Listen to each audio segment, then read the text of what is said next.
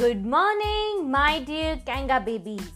This is Shama Rajkaur from Kangaroo Kids International Preschool, Thane. Welcome to the Radio Hour, and it is 9 a.m. in the morning. Today, I will talk to you about habits. Habits are a usual way of behaving something that we do often in a regular and repeated way.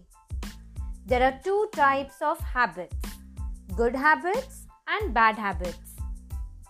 Good habits are respect your elders, be polite while speaking to elders, eat healthy food, play together, brush your teeth 2 times in a day, sleep well in the night, wear clean clothes, always speak the truth, share your toys, help the needy person.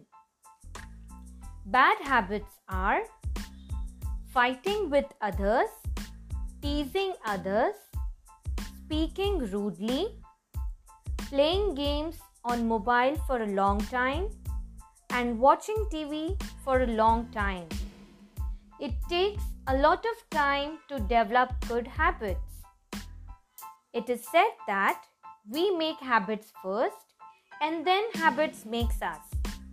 So children, start practicing good habits from today and make your life beautiful.